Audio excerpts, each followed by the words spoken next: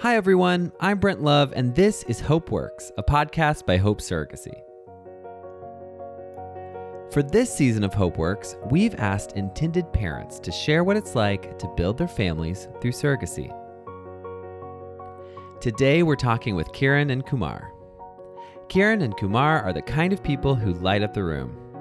They have an inner joy that shines in their smiles. And from what they say, I'm guessing that joy comes from spending their childhoods with their big, bustling Indian families.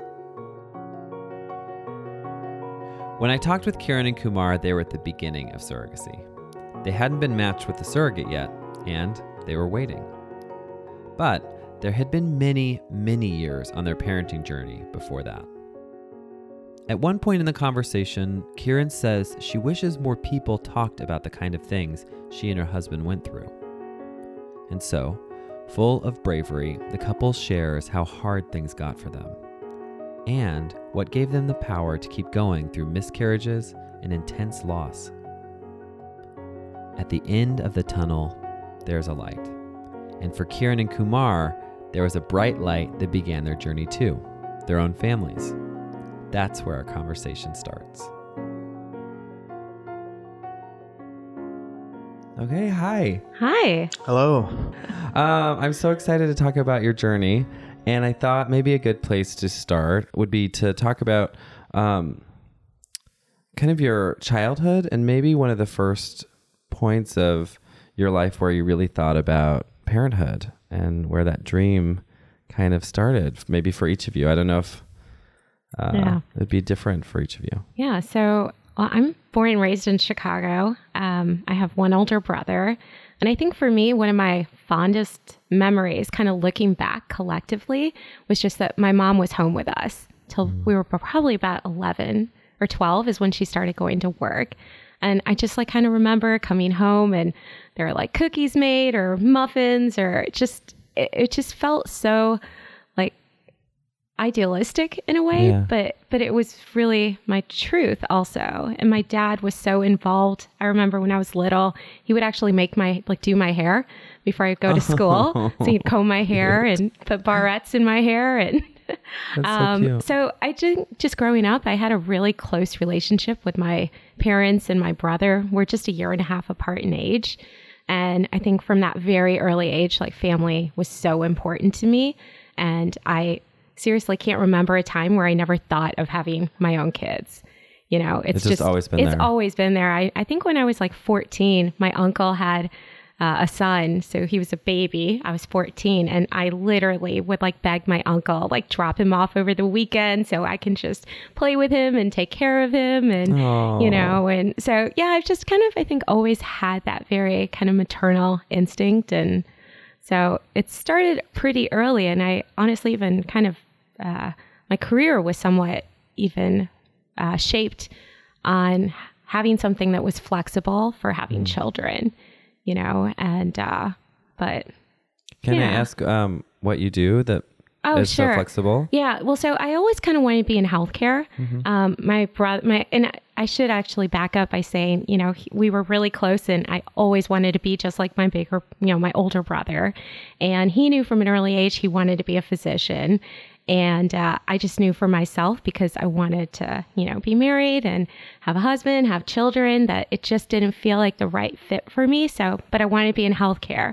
So for me, I ended up going into pharmacy because I just felt like I would have a lot more flexibility and I wouldn't be in school for 10 years or 12 years. And so that's kind of what I do. But I specifically work in the pharmaceutical industry. But you were thinking even as you started out that I need a career that will be flexible enough for my family because I have kids. Yeah, absolutely. So I was making these decisions at 16. Wow. 16 years old is when I graduated high school. So. Wait, what? You graduated at 16?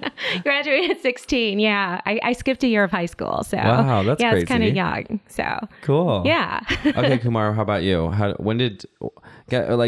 What was your family life like growing up, and when did you start thinking about? Right. So I grew up in Florida. I grew up in I guess you could say a multi-generational household where my grandparents lived with us. So, and I had a large family. So there was always cousins and I had my little brother, I had my grandparents, aunt and uncles. So in my mind, there wasn't like a specific time where I decided in my mind, like, I want to have kids. It's from an early age. I always expected we'd have a large family, have basically what I grew up with, a bustling house with grandma, grandpa, cousins, little brothers, little sisters. Full of all those memories that you... Right. Like playing in the backyard, playing Tackle Loco, getting in little arguments, having weird little barter systems with, I look forward to seeing how our kids interact with each other and like what sort of trouble they're going to get into. Because all the games they make up, right? Exactly. Yeah. And then, so in my mind, it was something that was always going to happen, and it's going to happen. And that's how I see it. Okay. So then I have to ask, well, a 2-part question, which is, how did you meet each other? And how soon did you talk about kids? Okay. Well, I think she explains it better, but I would want to just say that it stems from a plaid shirt. A very nice looking plaid shirt. Okay. Yeah, Okay. He's very correct in that. Yeah. So we actually met in 2011 in June, and we met the good old fashioned way at a bar in Chicago. And, One of the few left at meeting that way now. I know. So at that time, online dating was very much a thing. I was doing it. Yeah. But we met at a bar. We had no intentions of, sometimes you're out like looking for people, but I was just out with a couple of girlfriends. And next thing I know, out of the corner of my eye, I see one of my girlfriends talking to him at the bar, like a random guy. And mind you, she's married. But she starts talking to him. And next thing I know, I see the two of them walking back towards us. And what happened at the bar, she just struck up a conversation. I was ordering a drink, and she said she loved my shirt.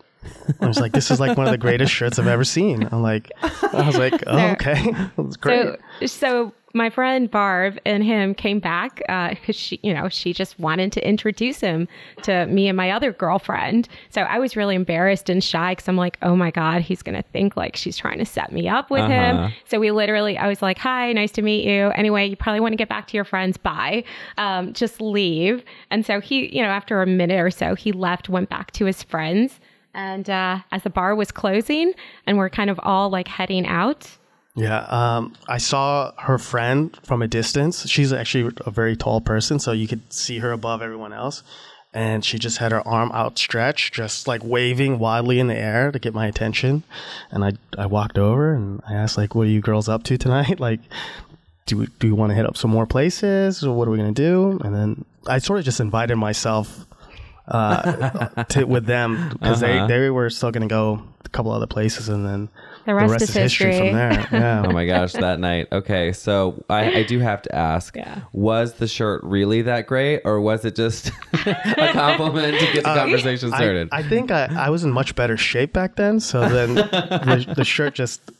It is a very nice shirt. I still have it. Oh, I was going to say, do you still have the shirt? Yeah. It's a good luck charm. We joked about like framing this shirt because that's like the... You at least got to pass it on. It's got it's got the good stuff now. Exactly. Exactly. Your son might be able to use this shirt. It's very important to keep it. So my friend was definitely the impetus in bringing us together. So yeah. So how long then until you were married?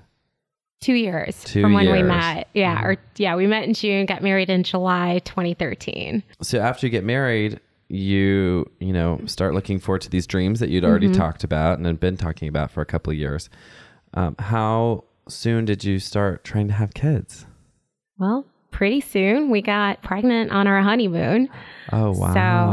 So we had gone to Ireland for our honeymoon and we got pregnant, and we were... Obviously, it wasn't planned at that point. We weren't not trying, but we weren't trying, I guess you could say. And but when we found out we were pregnant, we were over the moon. Yeah, of course. But that's kind of also, I guess you could say, that was the start of the roller coaster of emotions. I mean, we didn't know it at the time, but that was the start. Yeah. So clearly, we miscarried at about 8 to 9 weeks at that time. But at that time, our physicians, had no reason to worry. And they said, it's very common. People miscarry. And, being in the healthcare field, I know this also. So kind of just brushed it off and that said, all right, we just need to try again. And we tried for a couple months. And by this point, though, I'm 37 now. And, So 37 at the time of the first miscarriage? Yeah, like 36 or 37. I was I just turned 37. Sure. So I was probably 36 when I conceived, but then, miscarried at 37.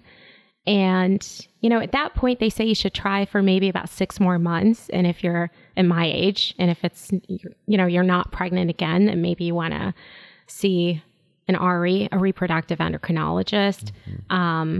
So at that point, we hadn't gotten pregnant again in 6 months. So our OB-GYN referred us to an RE. And at that time, she said that we don't have to do IVF. However, she found that I do have a lot of fibroids. And she said oftentimes that can impact or impair your ability to carry a pregnancy. So she recommended, I get a hysteroscopy done, kind of get fibroids removed. And she said at your age, if you are really set on wanting to have children, I think IVF could be a really good option. But at that point, it wasn't medically necessary, but she just made it sound like it would make things happen quicker. So at that point now, I'm 37, now turning 38, you could say. So, he and I had discussed that, why don't we just give it a shot? And I knew of so many people that did 1 round of IVF and, they were successful and they had babies. And again, that's kind of where this whole IVF journey started for us. We did IVF and, our first round of IVF was super successful. We got 36 eggs and, had no reason to worry. And I remember our RE saying wow, that's amazing. She's like, you're responding really well. We had a lot that made it to day 5 that fertilized. We sent things for testing. Everything was coming back really positive. So we were really optimistic. We transferred 2 at that point, and we ended up with a chemical pregnancy. So my numbers went up, but obviously it wasn't successful. And I'm sorry, I don't know. I don't know what a chemical pregnancy means. What does that mean? So a chemical pregnancy means if you were just at home, if I had not done IVF, I probably would not have even known I was pregnant. But because I did IVF, they were checking my blood levels, to see the HCG levels. Right. And so that's that's a number that indicates that they're even if you're doing IVF, you're doing surrogacy, they're measuring HCG levels to make sure the pregnancy is growing at a rate that you can expect. Right. Growth, and you can expect it to continue. And they are just looking at those numbers very closely. And like you said, they wouldn't be looking at those numbers at all if you were just kind of at home getting pregnant. Exactly. But we were being followed closely and, not to go really deep into all this medical stuff, but I also had another medical issue that kind of spontaneously occurred at that time. So I was actually hospitalized for about, what was it, 2 weeks oh my or gosh. so. And so it was actually because of that my blood was getting monitored so frequently that they found out I had a chemical pregnancy. And so I had this other stuff, medically I was kind of dealing with, but it was strange. I got discharged from the hospital, but then we got pregnant again naturally, the next month. Wow. It seemed like we were always getting pregnant very easily, but just never able to maintain it. That just kind of seemed to be the underlying theme, Can I ask, so Kumar and Kiran, you're both in the medical world. So Kumar, you're on some, I'm trying to remember at what point you are in the physician world and becoming a physician. I'm a medical student. I'm wrapping up my 4th year. I'll start residency in internal medicine in July. And so you've been on that path now for many years. And Yeah. so during this time, you're studying and it's all ramping up for you. And then you're in the pharmacy world. So how much is it comforting to know all the medical things and the medical realities? And how much does it not matter to your heart? Yeah, I mean, that's a tough question, but through the whole process, honestly, even with pregnancy number 1, it's very emotional. You know, my brother, he's also a physician, and, you know, he's also been a huge support for us as well. Kind of a nice sounding board. And he always is trying to be very optimistic and kind of give me the facts, you know, and just say, it's okay, you know, miscarriages happen, just try again. But it like 1 is too many, let alone 7 miscarriages. You know, I mean, that's kind of where we ended up at. And it doesn't get easier. You know, I think the science part of it makes you feel like there's still hope. Like we can keep trying, you know, like somewhere in your mind, I think you want to play the odds. If I do it enough, if I do enough IVF, if I get pregnant, you know, so many times, like at some point this has to work. Like that's what you think, you know, but that emotional part of you, it doesn't separate it.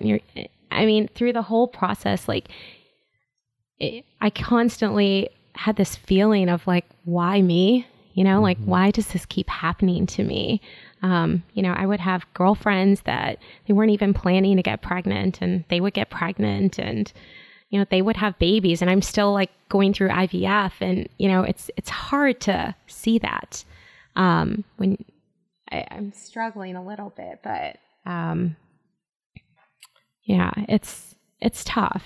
I can't imagine seeing your friends become pregnant, and when you're going through IVF, you're giving yourself those shots, and they're painful, and you kind of have this like physical reminder.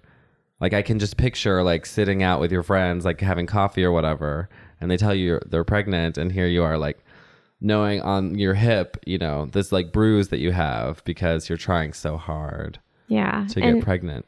And a lot of times, like I would say after probably the 2nd or 3rd pregnancy, you know, we also got to this point where we weren't necessarily sharing our journey with just anyone. It became kind of a really tight circle of people that we confide in and kind of share our experiences. But with a lot of people, they didn't necessarily know what's going on. And I think that kind of made it a little difficult, like more difficult, but I did it to kind of protect myself also, because I didn't want to have the questions, you know, a month later or 2 months later, oh, so how's everything going? And then you have to talk about like, oh, well, I miscarried, or, you know. I think at that point too, we were hopeful, but expecting, what is that? Hope for the best, but bracing yourself for the worst after several of those. So yeah. And I know as a partner you are feeling a lot of other things. Right. Kind of seeing your wife have to go through the medical part of. Right. Because I mean, most of the burden is carried by her. I'm on the sidelines for a lot of it, and then especially with my schedule, I wasn't able to be with her for a lot of this stuff. So she had to carry on a lot of it by herself. So there's no one stronger that I know than her, no one more courageous than her, you know, and no more like persevering, having to go through this, and not only go through this, but go through a lot of it by herself, because she would have to go to these appointments by herself. She had, you know, the DNCs by herself, a lot of this by herself. I mean, I came to a few of those, but a lot of the times I could not. So she had to carry a lot of that emotional burden herself, as well as the, I guess, I'm a loss of words, like just going through the whole process. Figuring it all out. Logistically, that's the word. Yep. How are you going to make it there? How are you going to pick up the prescriptions in between work and all the responsibilities you have? Yeah, it's hard because I also travel for work and trying to fit this in. And again, you don't want to share it with too many people. Even when it comes to like your manager or whomever, you don't want to talk about it because unfortunately there was never any positive news. Because even when we were pregnant, just based on our history, even if I was 12 weeks pregnant, I never felt confident and secure in sharing that information. Yeah. The one pregnancy we had that went the furthest, we just started telling some people, I want to say at about 4 months. And our doctors were telling us like, this is good. Everything's looking great. The baby was actually growing like ahead of, I was always like high risk just because of my age. And by this point, all of like the, pregnancy history I now had. So I was being monitored like every week for ultrasounds and the development was going so well. And like I said, again, at this point, by 4 months, we started telling some people. And lo and behold, I went in for one of my regular ultrasounds at about 5 months. And, I knew just from like the face of the technician, because they can't actually tell you what they're seeing, but she's, performing the ultrasound and I could just see it on her face. And I'm like, can you just tell me? And she's like, I can't tell you. And I'm like, can we, and he was luckily with me for that ultrasound.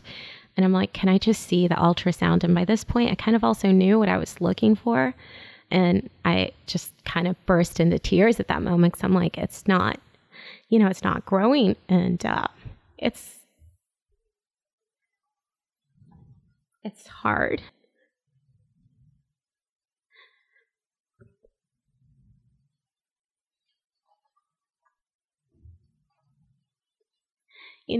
With all of these miscarriages, I'm always thinking about, our kid could have been 5 years old or 4 years old, or I have so many of them. And with that specific pregnancy, one of my closest friends was 2 months ahead of me. And it was actually so comforting. She's such, one of my best friends, and she was pregnant. We were so close. To where we, where we were at with regards to just pregnancy weeks. And, now her son is 3 years old. He's about to turn 3. And, here we are. And, we're still just trying. And it's hard. It's hard. And, when you go through things like that also, if you see someone like a week later or 2 weeks later, it's common to ask people like, how are things going? And there's a lot of things like that you're feeling and thinking, but we don't talk about this also. Yeah. And I think people also don't know how to respond to it. I think that it's a very complicated, I'm getting emotional too. One, because I can't imagine how hard it is to go through that. Or maybe I can a little bit. I can imagine sitting in the ultrasound room, and I can definitely imagine the fear that something's going to go wrong.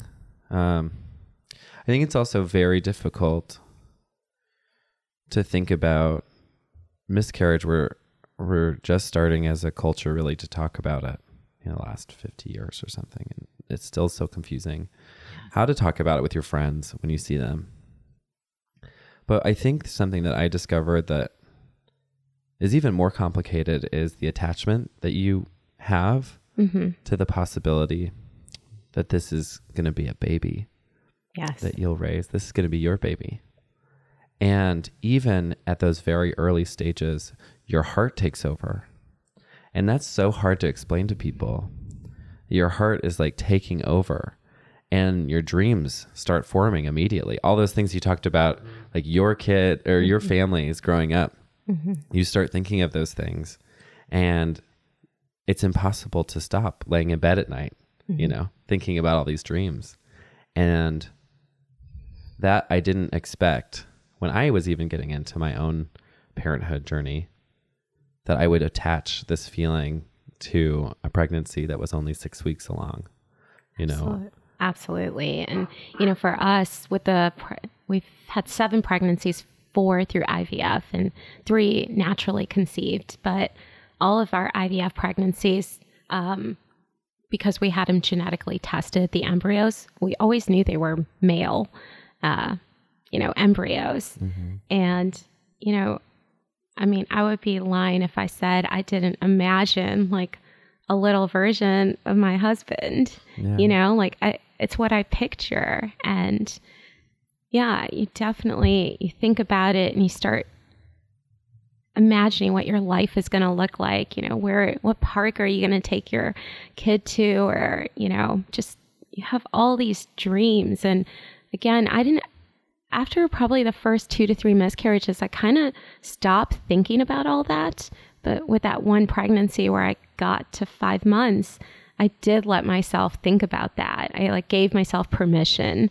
And, I started going online and looking at the baby sites and started looking at what strollers or, things like that. And we started looking at names and stuff like that. Started thinking of names. And, we thought at this point at 5 months, like what could possibly go wrong?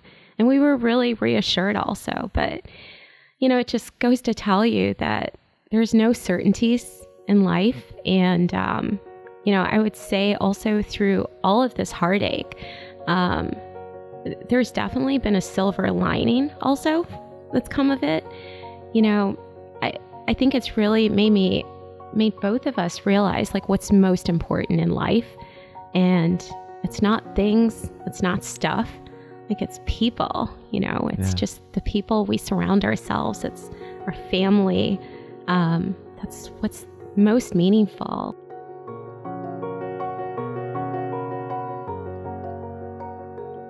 So I appreciate this journey for that, for making me not lose sight of like, I guess for us, like what life is about, Yeah.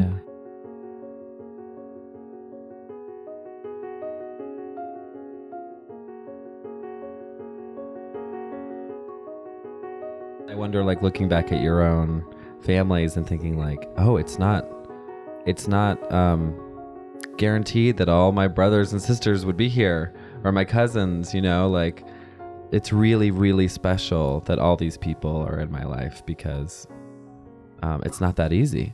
No, it's not. And, you kind of remind me of something like when I have friends or, couples that just got married and they talk about, well, we're going to start having children. We're going to start trying to have children at this time so that the baby will be born in this month. And, right. Well, I always wish the best for everyone.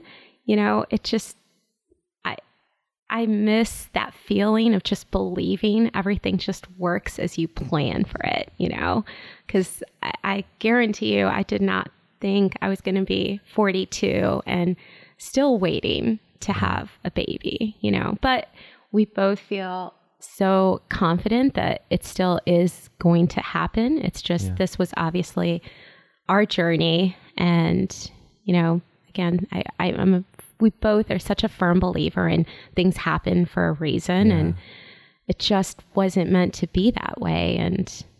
But it will eventually happen. And I want to think it's going to be even that much sweeter, when it does happen.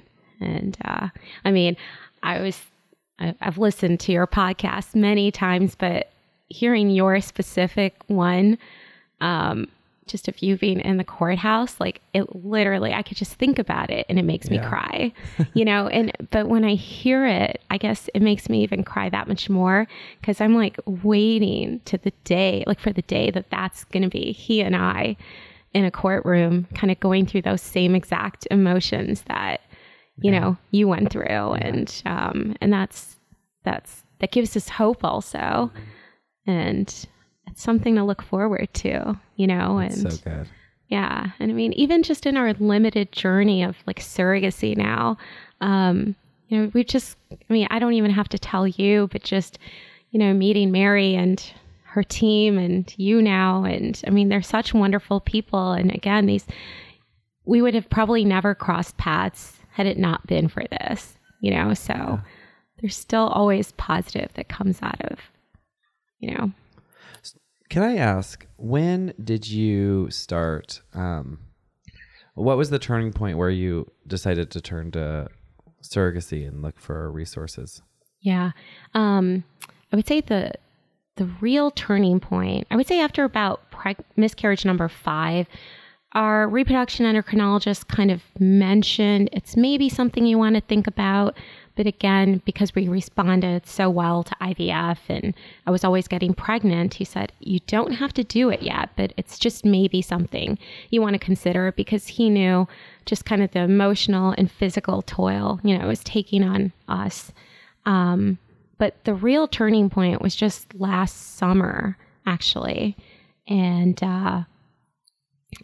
we had moved back to Chicago at this point, so I was at our 5th and final clinic.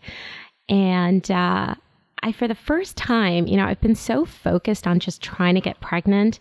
When I was in this consult with my physician, I thought I would just mention her, just kind of on the side, like, I have a lot of pain also, like every month, like it's really painful and I'm kind of almost like in debilitating pain. Like at that time of month, it's been really a challenge. But again, I always it was something that's been going on for so long, but I just wanted pregnancy to be the focus. Anyway, the long story short is, after getting an MRI, they found out that I had adenomyosis. So I always have had fibroids, like pretty bad fibroids, and I had 3 fibroid surgeries to remove them. But they also found that I had adenomyosis, which is kind of like a sister of endometriosis. Okay. So it's like kind of when your uterine lining kind of grows into the muscle of the uterus, but it's very painful. But the way it was kind of described to me is that I have a very hostile uterus, and they were actually shocked. I had been pregnant 7 times. Oh my but goodness. They also said this probably is explaining why you're constantly miscarrying. And they didn't want to give me a specific percentage, but I asked, what do you think our chance of success in carrying, a baby to term are? And again, they didn't want to really give a number, but I kind of pushed them. They're like, best case scenario, maybe less than 10%. Wow. And at that point, that was kind of what we needed to hear. Not that that was great news, but it at least solidified for us that, this is the journey that we're going to now. It's time. It's time. There's only so much. Again, by this point, I had done 7 rounds of IVF, and, other than just kind of the emotional, physical, there's also a huge financial burden with that. Yeah. And so I just thought like we should use our resources and put it towards something that was going to have hopefully a higher likelihood of success. So that was really the turning point, was last summer.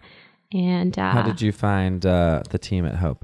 So our clinic in Chicago gave us, they had a sheet of paper with numerous recommendations, primarily all Chicago-based surrogacy agencies. And just kind of in passing, the specific nurse that I was working with just mentioned Hope Surrogacy to me. She's like, you might want to look at them. They're based in Wisconsin, but, maybe it could be of interest to you. So, of course, me being very type A, I came home, I started doing research on all of the agencies, taking my notes, and, I didn't forget about Hope Surrogacy. And I Googled it, and just like from even like reading on the page, like, while I'm very kind of science-based, I also kind of trust my gut. Sure. And I just liked what I was reading. And then I had we both had an initial phone consult with Mary.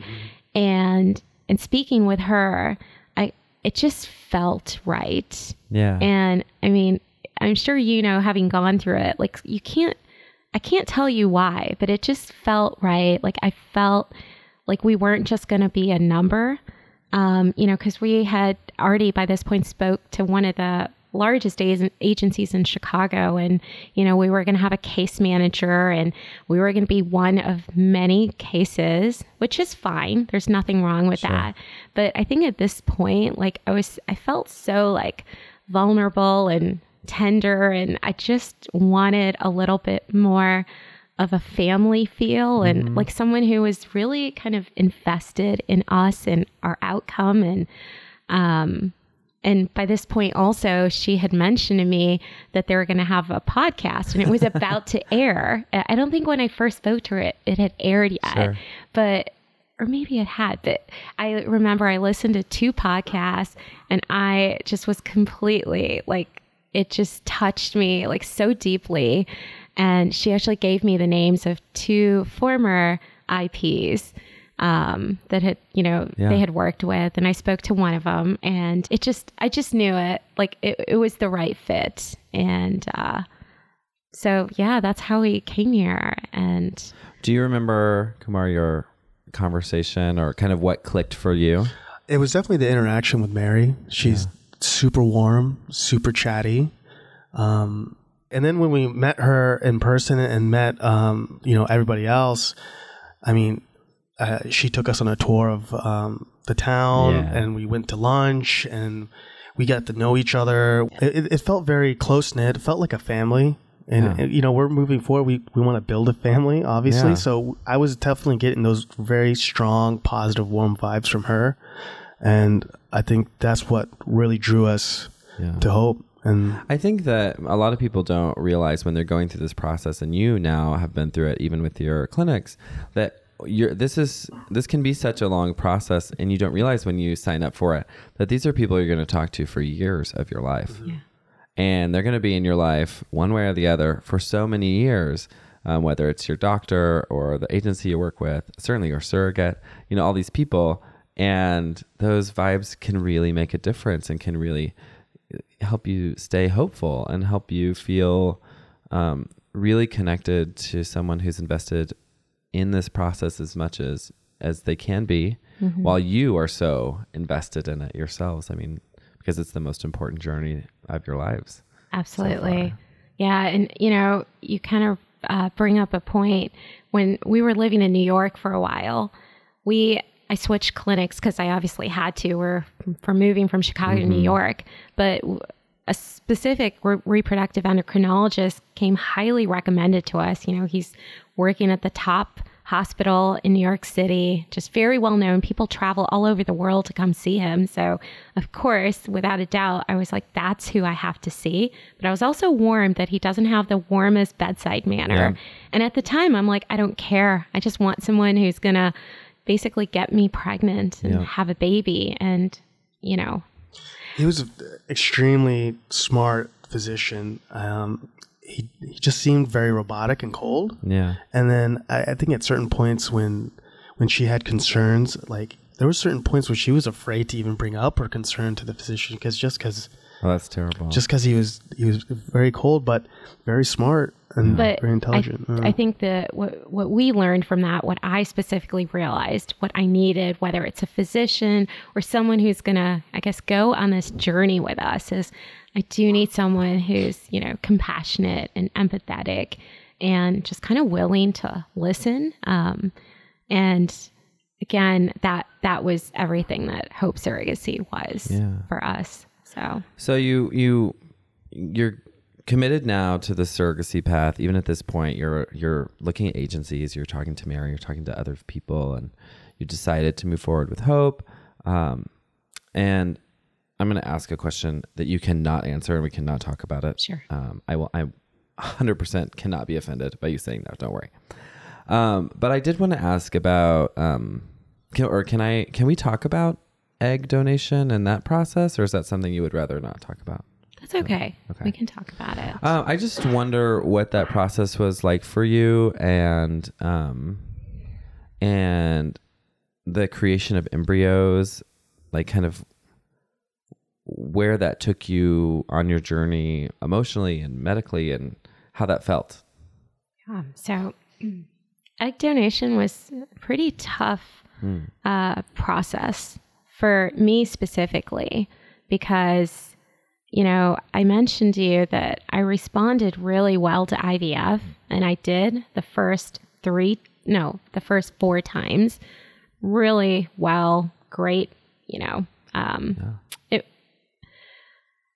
My last 3 IVF cycles, though, got a lot of eggs, but when we sent them for testing, nothing came back. Wow. Healthy. I think at one point we had one that was inconclusive, but basically just that was tough, and just again, the time commitment, the time you spend, we've talked about just that physical toll it takes on your body financially, and then you have like nothing to show for it.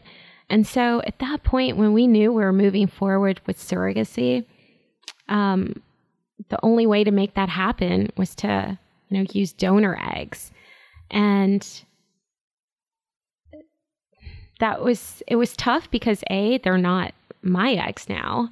But B, which we didn't realize at the time, being of both he and I are of Indian descent, and there's not a lot of donor eggs out there that are of Indian descent.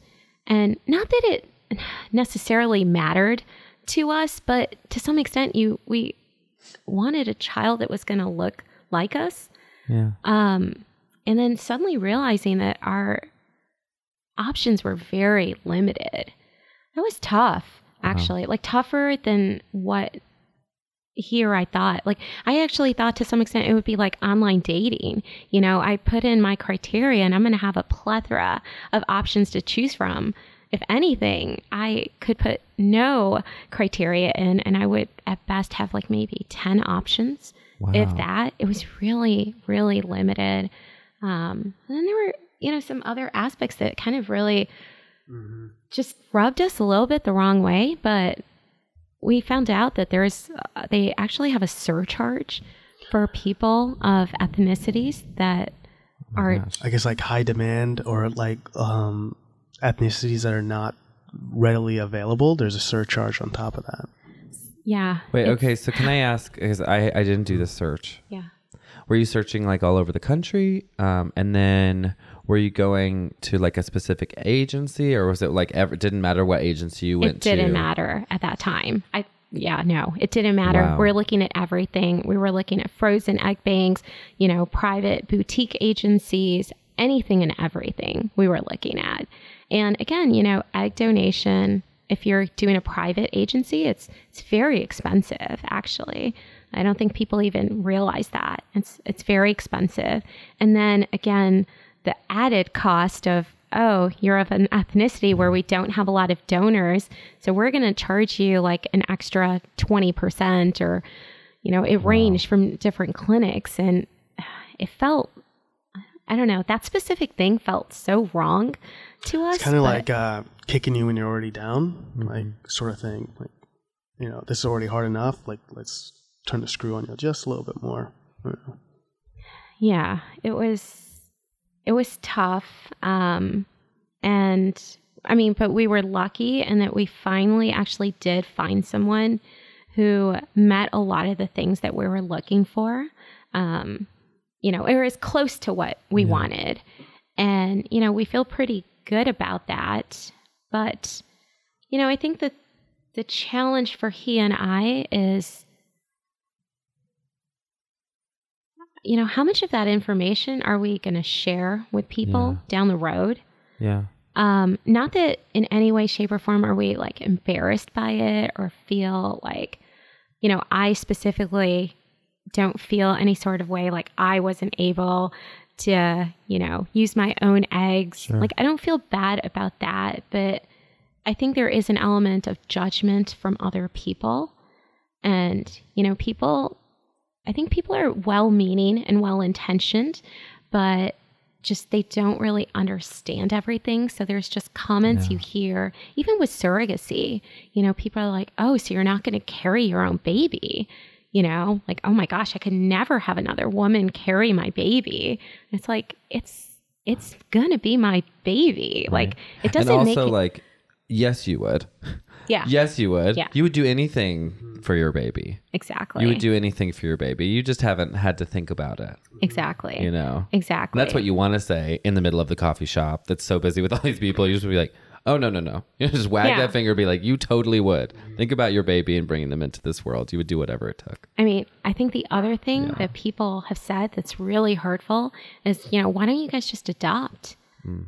And it's an interesting comment because, unless to an average couple, no one would ever say to them, why don't you just adopt a child? But there's something about when people know you're going through IVF and you're having trouble, people feel like they have this right to give you opinions on how to create your family.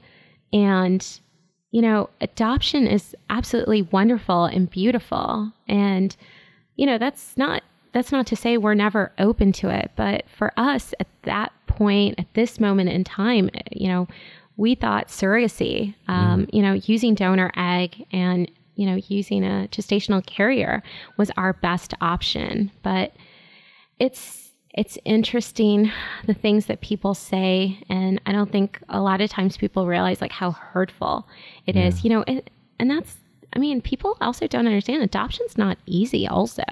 We did look into that also. None of this is easy. Whatever route you go, it's all like filled with challenges. But I think you have to do just what feels right to you. And even though I mentioned using donor eggs initially, that felt tough, again, with the limited options. But, once we decided that's what we're going to do, I feel 100% that baby is going to be 100% my baby, and I guarantee when that baby slowly gets older, I'm going to think that, that baby has my nose or my chin. Like, it doesn't matter. It's so funny because my daughter is genetically linked to my husband. Okay. She has a dimple on her right cheek and not on her left, which is just like me. And I just love that so much. Right. I love that so much. Yeah.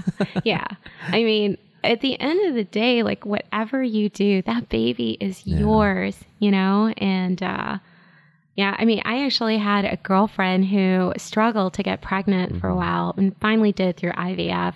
But she made the comment to me before she knew we were going to do surrogacy, use a gestational carrier. She's like, if we never got pregnant this way, like we could never use a surrogate. We would 100% adopt. I could never have someone else carry my baby. And, at that point we knew what route we were going, but those things are hard to hear and they're hurtful. But again, I think just to kind of keep moving on, like I have to keep telling myself that, people are well-intentioned and, they mean well, but I think these are topics that we don't talk about often. I think they're starting to come a little bit more to the forefront with, certain celebrities now, like using surrogates. And so people are starting to understand that there's other ways to build a family. But, even actually like within our family, we've been very open about our IVF process, but with surrogacy specifically, I haven't talked about it a whole lot just yet. For me, part of it is because I want to protect my parents also to some extent, because I feel like they've gone through that emotional journey right along with me. I'm pregnant, I'm not pregnant, I'm pregnant, so I think part of me wants to protect that. And I only want to tell them once we're matched and then once our surrogate is pregnant, then I want to tell them, So to some extent, what we're going through at this very moment, very, very few people know about what we're going through. And I'm so excited to share it with people once we're at the place that, we want to be. But for us, using donor eggs, doing surrogacy, we have a lot of things that people just aren't necessarily comfortable with also. I will give you one little thing that I have learned. Yes. Because people are always walking up to me in the supermarket or whatever and saying, is she yours? And I always just say yes. Yeah. And I know what they're asking. Yeah. And I just say yes. Yeah. Yes. And then they're like, oh, but if they'll go further and they'll say, oh, is it your sperm? And I said, well, she's mine. Right. And she's genetically linked to Charlie. Right. And I think separating those things and changing the way people talk about it is so helpful for other families too, you know? Right. And I never, ever want my kid to hear me say anything but yes to that question. Right. Absolutely. That will never happen. Absolutely. And I feel so strongly about it. And because so few people talk about it, you never, you know, you don't even know how to anticipate the question. So I'm like, we can talk about it now. Yeah. No, I mean, he and I have spoke about like when we do have a baby, we want to tell our like child from a really young age, because I mean, I actually think it's really special. And in a way, I mean, this is how much you were loved, that, you know, mommy and daddy did X, Y, or Z to bring you into this world. You know, I mean, I think if anything, it's just a little bit more special. Yeah. It's not just mommy and daddy. It's going to be mommy, daddy, and whoever carries their child for us. It's everyone. Yeah. You know. It's really beautiful to think about all of the people, all the women in particular, who want and cherish the journey that this baby took to get here. You know, it's going to be egg donor. It's going to be gestational carrier. It's going to be the team at Hope. It's going to be you guys. It's going to be the people around you who are cheering you on. You know, for us, we have a milk donor who helped with our daughter, you know, so it's like all of these amazing people that are part of her story. Right. You know, Yeah. I hope she feels nothing but proud of that and bolstered up by it, you know. I'm sure she will. Yeah. Okay. So you're all signed up for surrogacy. You have gone through the application process. You have embryos. Yes. Frozen. Yes. Well, not embryos. embryos. We have eggs. We have and eggs. sperm, obviously. Our physician right now, our reproductive endocrinologist, she only wants to fertilize prior to transfer. Okay. So, yeah. Okay. So you've got all of the pieces in place to do your transfer, and now you are waiting to be matched with a surrogate. Yes. So what are you feeling at this point about the match, and what are you anticipating? Maybe what you're afraid of, what you're excited about? I think the waiting is the toughest part. Yeah. Like, I mean, in our minds, when we decided to move forward with Hope, I wanted to hear something the next day. Yeah. You know? And now we're about 6.5 months out, still waiting. So that's, I think, the toughest part. I think one of my fears is, I hope our match likes us, you know, because I hear, like, listening to the podcast, like these great relationships that form between, you know, the IP and the surrogate, and then they seem like great, like, friendships that go on afterwards. Like, I hear people, some of these families are, you know, they're still communicating, they're doing Skype, reading stories together. Yeah. So ultimately, I would like to have something like that, you know. So yeah. Yeah, no, I mean, I feel, other than, of course, the waiting is so tough, but I'm so anxious to meet her, because I feel like I already just want to run up to her and give her like this huge hug and feel like, oh my gosh, thank you, thank you, thank you. You know, like there is this woman out there who, I mean, you know, he and I are going to be forever indebted to and grateful for.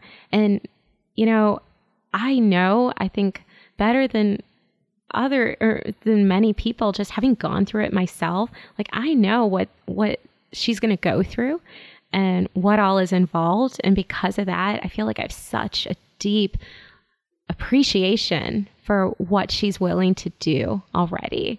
And so for that, like, I already love her basically. And, you know, I'm just dying to meet her. And like he said, I hope she's a part of our life, her and her family. Like, I hope that, you know, that we're going to have a very long lasting, you know, friendship.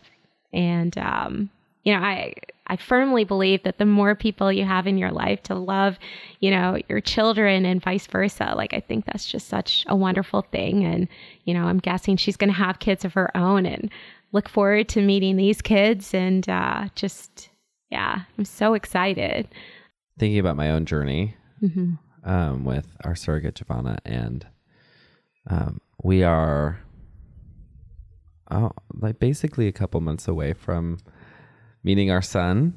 You know, we have an induction date scheduled. We have a delivery date that we're expecting. And as you were talking about like meeting your surrogate, I started thinking about when we met Giovanna, and I just wanted to cry just then because I'm already so sad about our journey with Giovanna, the pregnancy part at least being over. It has been one of the most special things that I've ever gotten to do. Oh, getting choked up. One of the most special things that I've ever gotten to do in my life. And you have no way to anticipate what your relationship with this woman and her family will be like. It has been the most beautiful thing, the most beautiful gift I could never have asked for. And the thing that we wanted to do together to bring these babies in the world, we're about to be done. We're like almost to the finish line. I'm so proud of it. And I think about the two of you, and it's going to happen, and you'll get matched. And I am at the point where I'm kind of at the end of it, thinking, oh my gosh, it's so beautiful. You guys are in for it.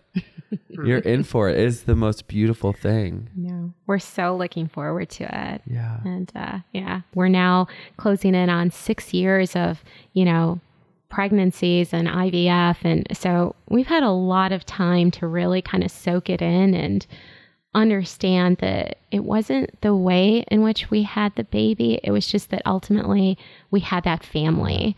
And this is just our process, and that's totally fine. And we're good with it. And I love how much the both of you have taken this journey and are already kind of writing it as a beautiful journey for your kids. You know, that this, by the time your kids are old enough to hear this story, it's going to be a good one. Yeah. It's going to be a beautiful one. You know, the ups and the downs, all of it leading to the day that they arrived, and then a lifetime of being with you. I hope so. That's what we're hoping. Yeah. Yeah, no, I literally, I mean, he's used to me like taking notes on everything, but I've literally been tracking like the first time I reached out to Mary and, when we sent in our application, when we met her and, just everything. Because this to me is all a part of that baby story for us. And I love it, and, I never knew it was going to turn out this way, but it's nice. Yeah. And it's more beautiful than you think when you first have that realization you have to do it. Absolutely. There, like you said, there are silver linings to it. There are gifts of it.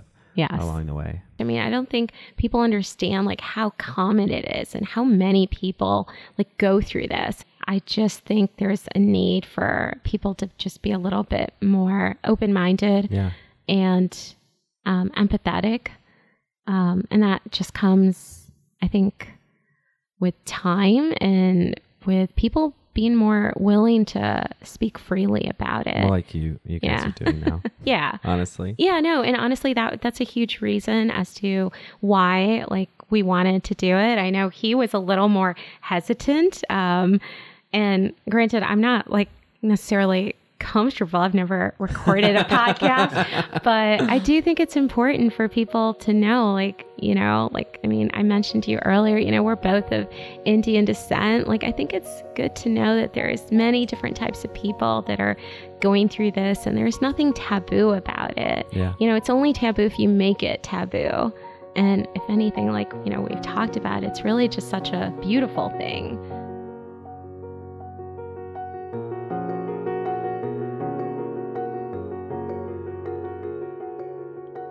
HopeWorks is a podcast created by Hope Surrogacy. We're so excited that you're joining us for season 2. Just make sure that you subscribe at hopesurrogacy.com/podcast or on iTunes so you don't miss a minute of these incredible conversations. Thank you to the entire community of surrogates, parents, and supporters who make this work so amazing. And a special thank you to Kiran and Kumar. You two are brave and you're so generous, and you already are two of the most incredible parents that I know. Thank you for sharing your story. We'd also love to give a big thank you to Seed Trust, who has helped make this episode possible. Seed Trust provides dependable escrow services for surrogates, intended parents, and egg donors. During your surrogacy journey, you have got to have a solid plan for your finances. Believe me, as a parent who's had 2 babies through surrogacy, I know. At Seed Trust, you'll find quality managers you can count on and a secure online platform that's accessible, transparent, and reliable. SeedTrustEscrow.com. On time, online, worry-free. That's SeedTrustEscrow.com. If you're listening and you're interested in finding out more about becoming a surrogate, come chat with us at HopeSurrogacy.com. Find stories on the blog, leave us a message on our contact page, or come say hello on Instagram and Facebook. Just search @HopeSurrogacy. Thank you for listening to Hope Works. On behalf of all of us at Hope, Mary, Leanne, Amy, and myself, we can't wait to hear from you and to talk about how hope works.